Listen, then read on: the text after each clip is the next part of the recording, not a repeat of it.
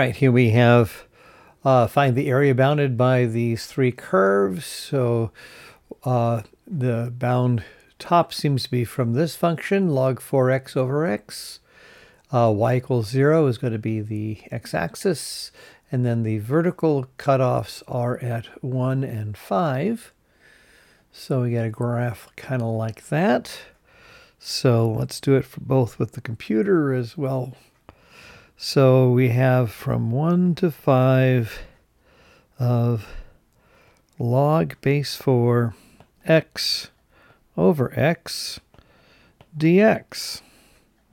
So if you want to do this by hand, we're going to have 1 over the natural log of 4 from 1 to 5 of natural log x over x dx. So u is log of x, du is 1 over x dx.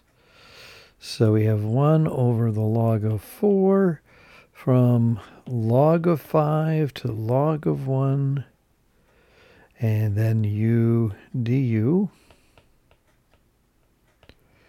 And then we use the, let's see, that'll be u squared over 2, going from log 1, which of course is a fancy way of saying 0, up to log of 5.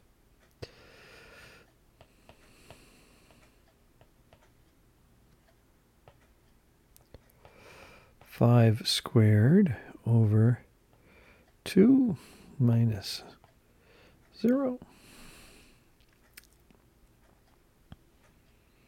Final answer, 2 log 4 over log of 5 squared. Let's try that with the calculator.